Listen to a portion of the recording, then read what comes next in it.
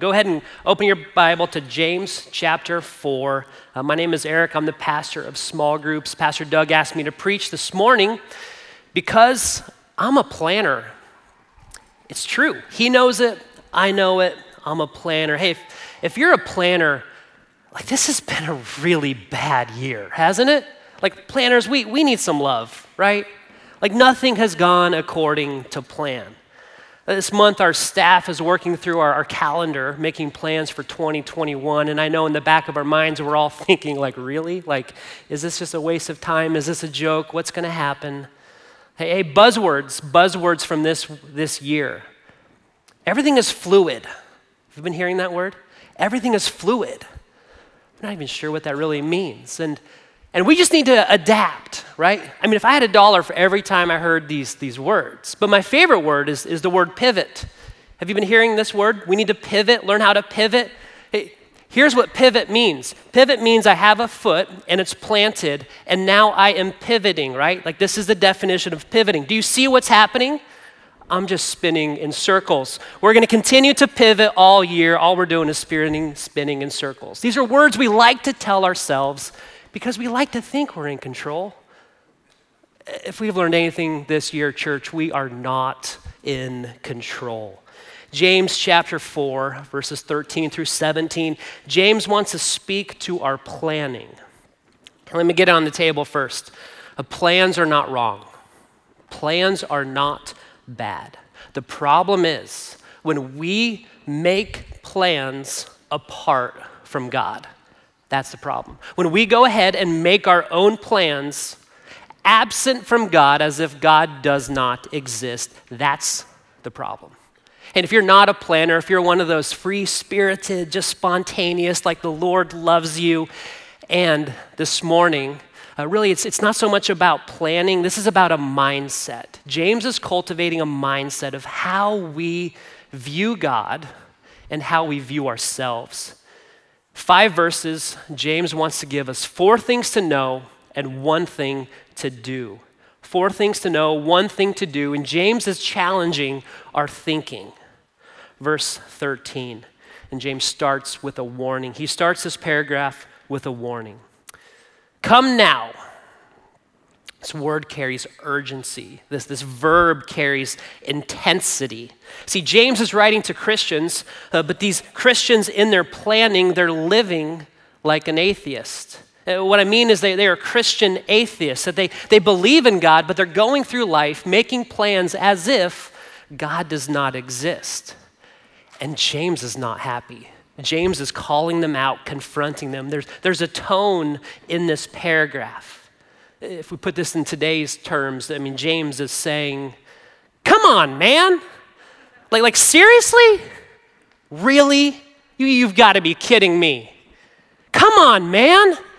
This warning now moves to sarcasm. Come on now. You who say, today or tomorrow, we will go to such and such town and spend a year there and trade and make a profit. Yet you do not know what tomorrow will bring. See, James is not blasting businessmen, businesswomen. He doesn't cite specific cities. You'll go to Rome, you'll go to Corinth. No, he leaves it open. This is such and such a town. It's open to imagination because this is an illustration. He doesn't say what these merchants are selling. It could be perfume, it could be pottery, it could be pickles. Like it doesn't matter. It's an illustration. Because this is not about buying or trading, selling, investing. This is not about business principles. This is about overconfident Christians who are making plans apart from God. This is why I say James is speaking to Christian atheists. They believe in God, but they're living, making their plans as if God does not exist. Look at the subject. What's the subject of these verses? You who say,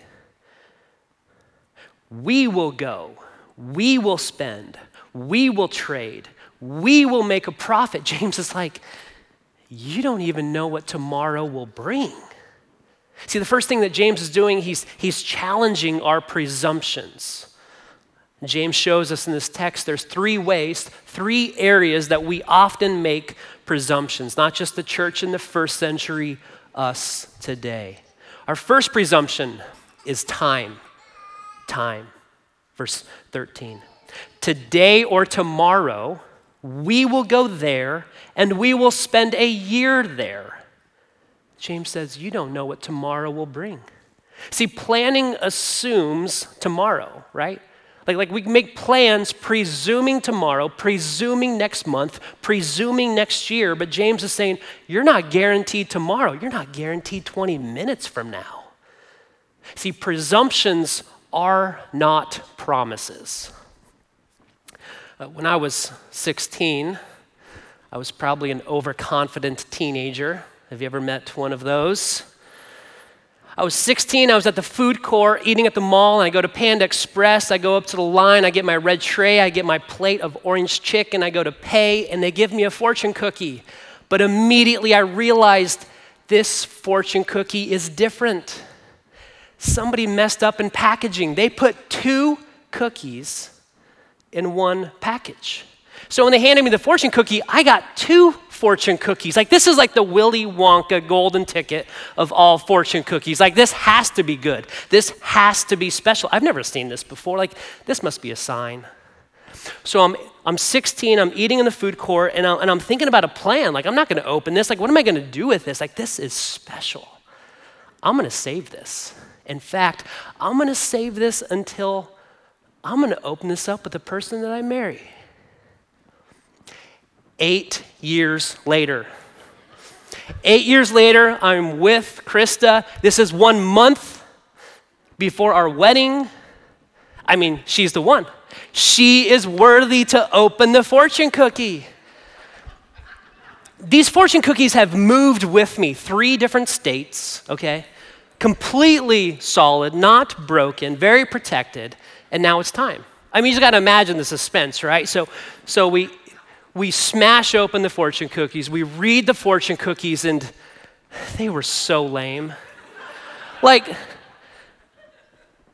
they weren't even fortunes, like they were just these random sayings, like these proverbs, principles, such a letdown. Like I can see on her face, like she's wondering, I still got a month, like this is weird, do I really want to?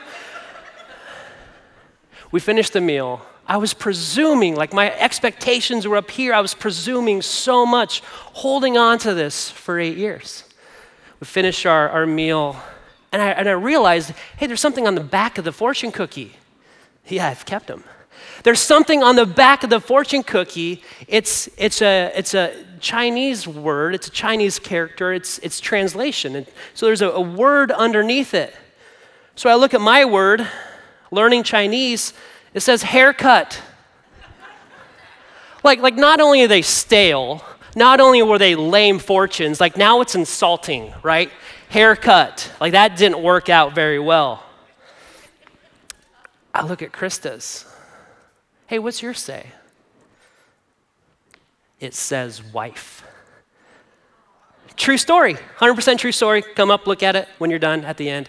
It says wife, like we so often do this, right? Like we hatch a plan, we hold on to it, presuming it's gonna work out. We protect it, we move around with it, and then when the time is right, we smash it open, and we open it up, and it's just gonna work out, right? Man, I wish plans worked out like that more often. It really does say wife. I mean, what are the odds of that, right? We presume the future. We hold on to our plan. We assume it's just gonna work out. We have this idea, we carry it around with us. See, we presume time. I was presuming 8 years. I was presuming I was gonna get married in the first place. We presume time. And we presume choices. Verse 13, you who say tomorrow we will go to this town or that town. See, we presume that we have choices, that we have options. I mean, how many of us had plans this year? We were gonna go to this town or to that town. We were gonna go on vacation, go on a trip, see family, see friends, and then just, COVID just blew that all up. Like, we presume our choices. We have so many choices today. Like go to Walmart, there's a whole aisle just of chips. Like 7 rows tall, or 3 rows tall, like 7 feet. Like we have so many options. There's a whole aisle just of cereal, right? Brands and flavors and boxes and size and bag. And I think what this does, it deceives us that we are so used to picking and choosing. We're so used to, this deceives us to think I am in control. Because I get to make so many choices, I have so many options, I can be selective. It deceives us. It fools us into thinking we're in control. My wife sent me to the grocery store with a grocery list and it says ranch. So I went to the section of salad dressing, not even a whole aisle, just a section. Do you know there's 185, I counted, 185 different kinds of salad dressing? There's 32 different kinds of ranch, and that's just a squeeze bottle. That's not the packets or the bowls or the dips or anything else. That's just a squeeze bottle, like 32 different kinds and flavors.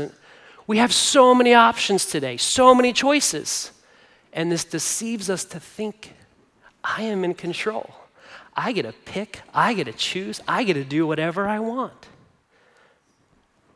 And does God care about your salad dressing? No, he doesn't. And it's not like if you pick the wrong ranch, like you're gonna be out of God's will and now you're just gonna have a miserable salad. Like that's not how it works.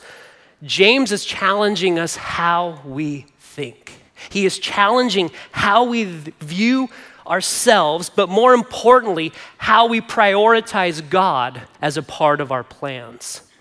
Because I have time because God gives me time. I have choices because God gives me the freedom, he gives me the capacity, he gives me that flexibility to choose. And I have abilities. This is our third presumptions. I have abilities because God has given me gifts. He has given me strengths and experiences. He has given me things. Like we so often presume our abilities. Verse 13, today or tomorrow, time. We will go into such and such town. Choices. We will spend a year there and trade and make a profit. See, that's our abilities. I mean, nobody hatches a plan that they're going to go spend a year trading and doing business so that at the end they can just lose money. Like, that's not the plan. The plan is, I'm an able person, and I am going to be successful, and I have a plan, and this is going to work. James is coming after this overconfidence.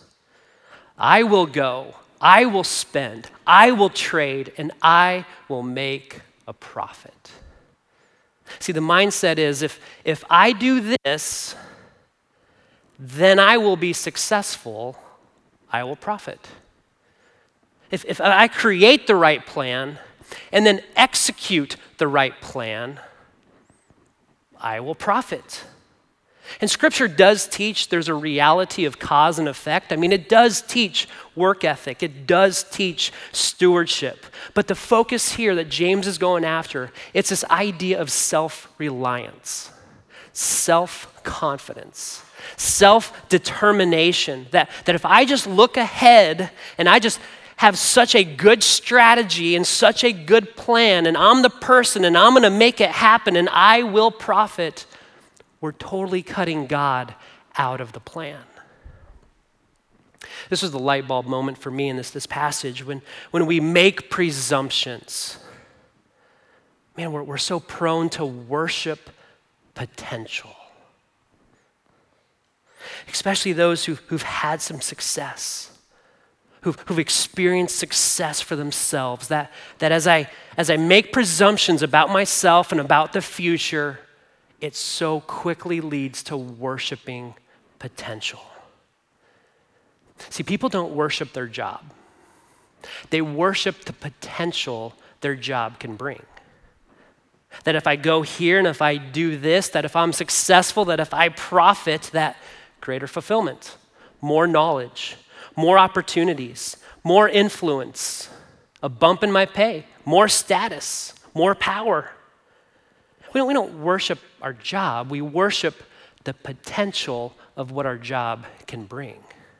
Same thing is true with parents. Parents with our kids, we don't really worship our children. Like maybe when they're newborns and they're so cute, but then you hit those 2s and those 3s, like you don't worship your children. You quickly lose that. You love them.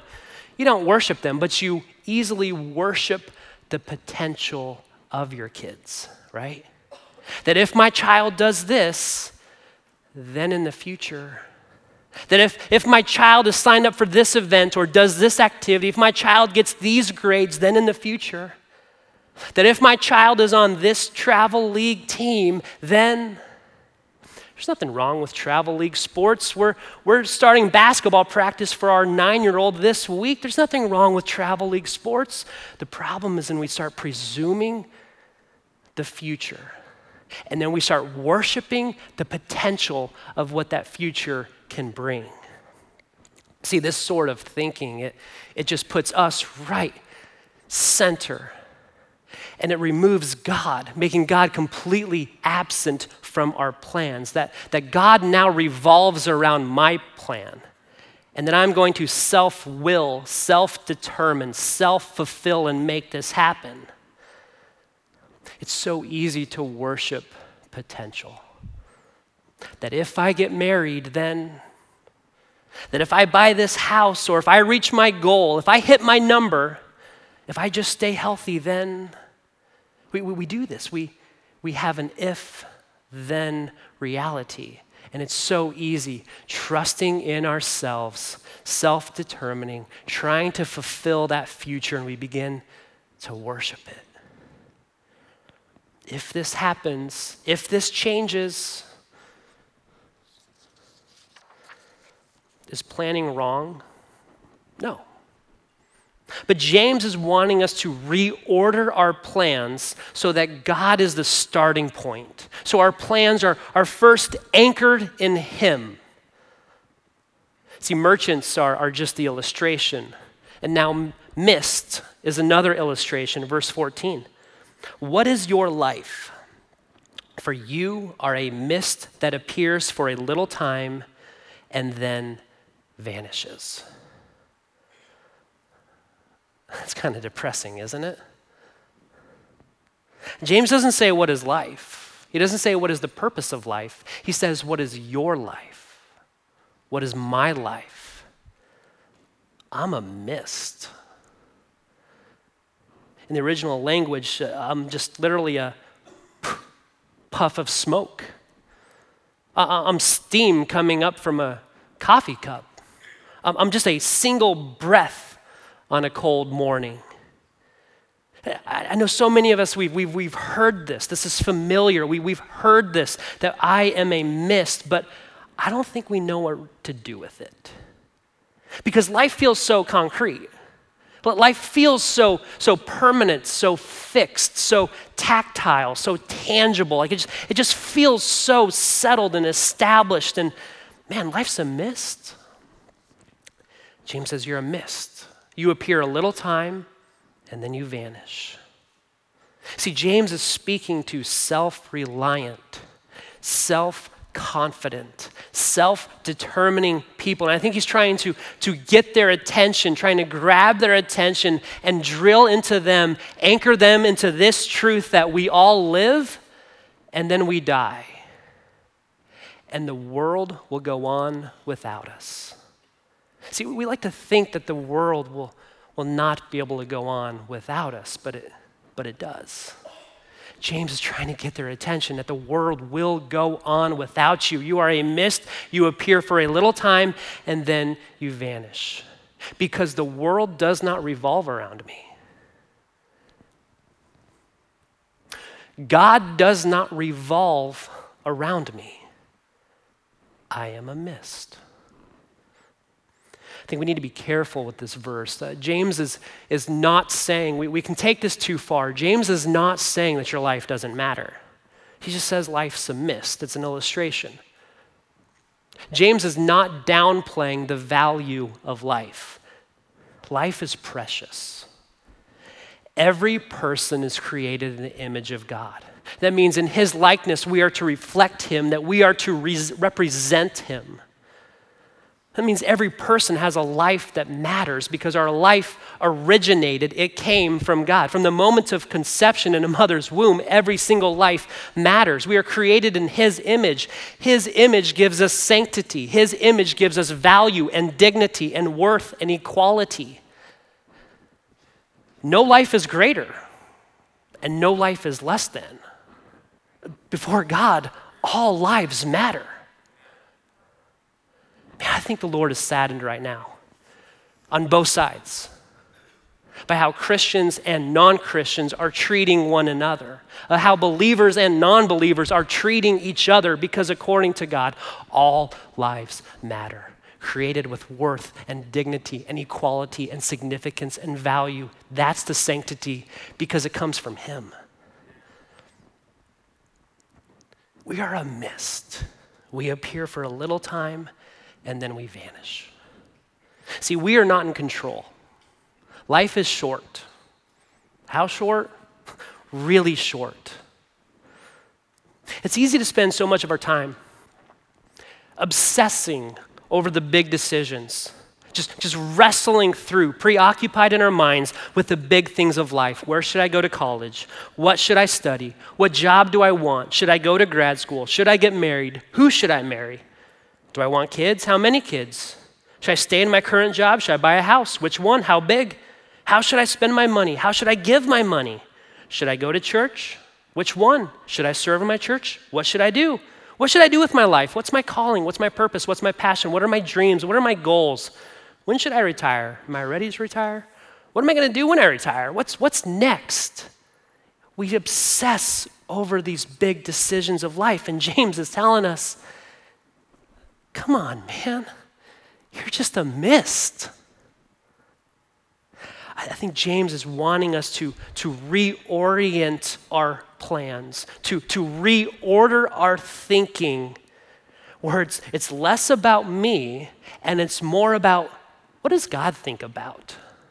What are the things that the Lord thinks about? What is on His mind?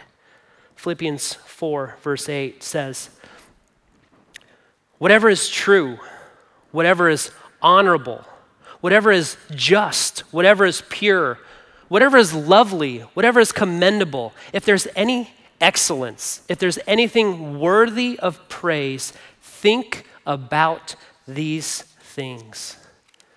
I think these are the things God cares about.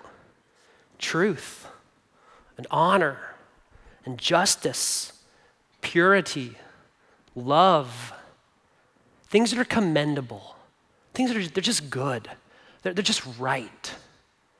Things that are excellent, they're unique, they're set apart, they're different. Things that are worthy of praise. Think about these things. Do you think about these things?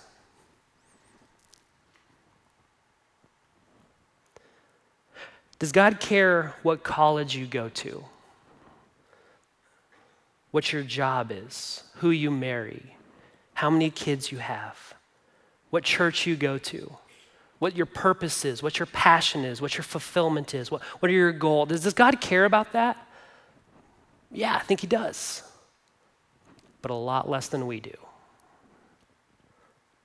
James starts this passage with a warning. That's his tone. He's now trying to drill this through two vivid illustrations to get our attention. And now he wants to anchor us into some truth. Here's the truth. Your time, your abilities, and your choices come from God. Verse 15. Instead, so opposed to what you were doing, instead, you ought to say, if the Lord wills, we will live. And do this or that. James is not against planning. It's about the order of your plans. It's about creating this mindset of who comes first in your plans. Because we should say, if the Lord wills, we will live. Who comes first? The Lord. In our plans, we so often focus on the what. James wants us to focus on the who. According to James, our plans are always subject to God's plans. Like sometimes our plans work out. His plans always work out. James wants us to reorder our thinking, reorder our lives around who comes first. This means that we can't just squeeze God into our plans. We can't hatch a plan and hold on to it and protect it and then just try to add God into it. James is saying that's not how it works. You're a mist. It's not about what, it's about who. Who comes first? James is bringing us back to the same three presumptions that we make, the same three. He does this. He kind of introduces an idea, moves on, comes back to it. Instead, you ought to say, if the Lord wills, we will live, because our time comes from God. God gives us time. Scripture says that our days are numbered. This means that God knows when we will live, and he knows when we will die. But the hope here, the beauty here, is that he knows and he wills. See, it's not up to us. If the Lord wills, we will live. And that means that we don't have to be afraid of death. That we can fully trust that God is, as the author, as the creator, as the inventor of life, who gives us time, that we are in his hand. So we don't have to be afraid. We don't have to worry.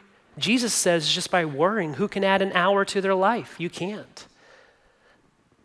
If the Lord wills, we will live. And when a loved one dies, we experience sadness and grief and loss. Like we miss them, and that's biblical. But we can't control it. Their life is not in our hand. So we shouldn't become angry. We shouldn't become fearful. We shouldn't become doubting. We trust. Our time comes from God. From our perspective, it looks like sometimes someone's life may have been cut short, and that can be sad. But we trust the Lord. If the Lord wills, we will live. God gives us time. If the Lord wills, we will live and do this. See, God also gives us abilities to do this. I love how general James is. He just leaves us completely open. Whatever this is, God gives you the ability to do it. The things that you do, the things you're good at, this comes from God. And yeah, we can grow and develop and strengthen and improve. We can get better at the things that we're good at, but ultimately our abilities come from the Lord.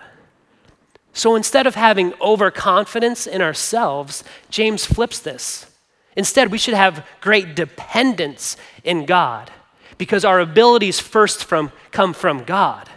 They're not just stirred up and created and generated from within. They're not self-determined. They're God-given. They are gifts. They are abilities that God has given you.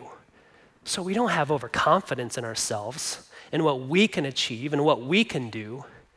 We have complete dependence in what the Lord gives us. He gives us time. He gives us choices. He gives us abilities. If the Lord wills, we will live and do this or that. God gives us choices. James wants us to reorder our plans where everything starts first with God. Because in our time, in our abilities, in our choices, God gives us immense capacity. He gives us freedom. He gives us flexibility to live and do this or that. See, God's will is not this corn maze that we're all trying to figure out and we're frustrated and we're wandering around lost. God's will is not this like magic 8-ball that we shake up and we look into for answers. God's will for your life is not this like tightrope that you're supposed to balance on and walk. It's not a bullseye, a target. It's not a spot. It's not a dot. That's so restrictive. It's not about God opening doors and closing doors. Jesus says, seek first the kingdom of God. James is trying to reorder our plans, reorient our thinking. Who comes first? He's challenging us to view life differently, not with us at the center where everything revolves around us, but instead anchoring our plans first in the Lord. That's where it starts. Augustine, he was the father of the early church back in the 4th century, a long time ago. He said, love God and do as you please. The problem is when this is reversed, when we just do as we please and we say we love God. See, if you truly love God, like if this is where you're anchored in, if this is your starting point of you love God, this becomes your motivation. This becomes your calling, your passion. This is the dream. This is what's fulfilling. That is, you love God, live and do this or that. Love God and do as you please. That's the target. That's the center. That's the starting point. James is giving us 4 things to know, 1 thing to do. The last thing he wants us to know, boast in God, not yourself. Pride is evil. Verse 16. But as it is, you boast in your arrogance. All such boasting is evil. The key here is always the word that follows boast, because in Scripture, there are things that Scripture commands us to boast in.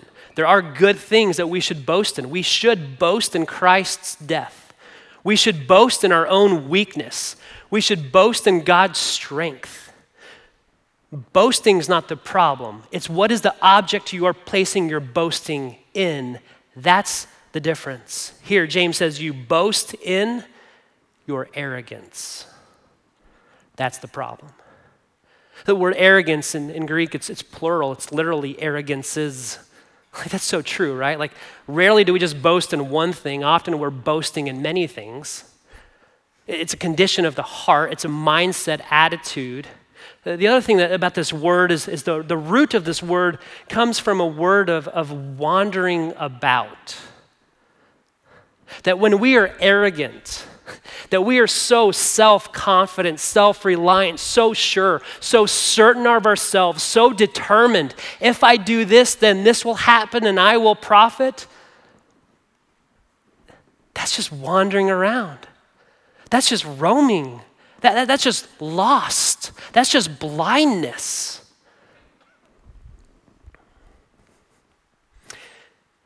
In our arrogance, we think life is so concrete, so determined, so sure. And James is challenging that. He's totally pushing back against that. No, that's roaming. That's wandering. That's lost. See, pride says me first. My passions, my dreams, my goals. I want to be fulfilled. James says, this is evil. See, God didn't just create us to do things and to go places. He created us that we can align our hearts with his heart, that we can be passionate about the things that he is passionate about, that we have the capacity to love the things that he loves, to think about the things that he thinks about. And this means that living this out can look differently for every single one of us. Because James doesn't get into the specifics of what's the plan. He leaves it completely open-ended. It's not about what, it's about who. Who comes first in that plan? Love God and do as you please. The challenge is loving God. Like, that's the challenge. For the last 4 chapters, James has been laying out this new way of living, calling us to be the kind of people who truly love God. Paragraph by paragraph, he's been giving us examples and commands and truth, showing us what this way of living looks like, calling us to be this kind of people who love God in our knowing, in our boasting, in our remaining, exchanging religion, Loving God in our impartiality, in our works, in our talk, in our wisdom, in our passions. Last week in our judging, and now in our planning. James has been laying out, this is the kind of people that God wants you to be. And if you're doing this, live and do this or that.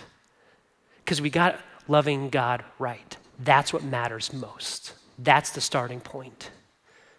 Verse 17. So whoever knows the right thing to do and fails to do it, for him it is sin. See, James has been building up to this. This is almost the culmination. For the last 4 chapters, he's been building up to this.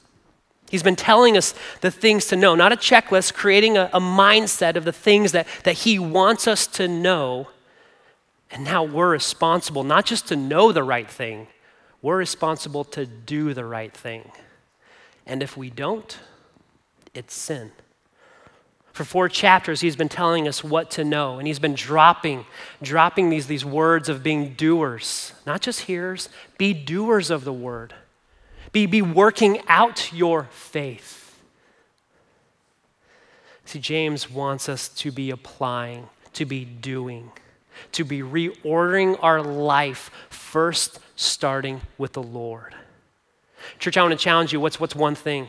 What is one thing, maybe from this series or even from today, that the Lord is pressing into you today? One thing through the help of the Holy Spirit that you want to get after, that you want to start reordering your life around, reorienting your values and goals and dreams around that, and then live.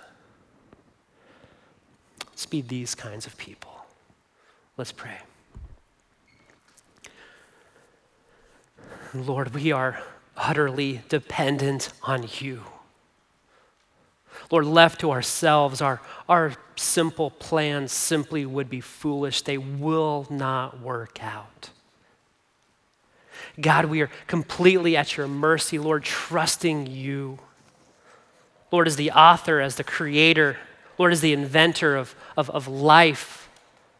Lord, the one who gives us time and choices and abilities. God, would you help us? Lord, would you help us to live for you? Lord, would you help us this week? Lord, as we go about our life, Lord, that we wouldn't just live apart and absent from you as if you don't exist, but God, that we would start with you. Lord, that you are the motivation.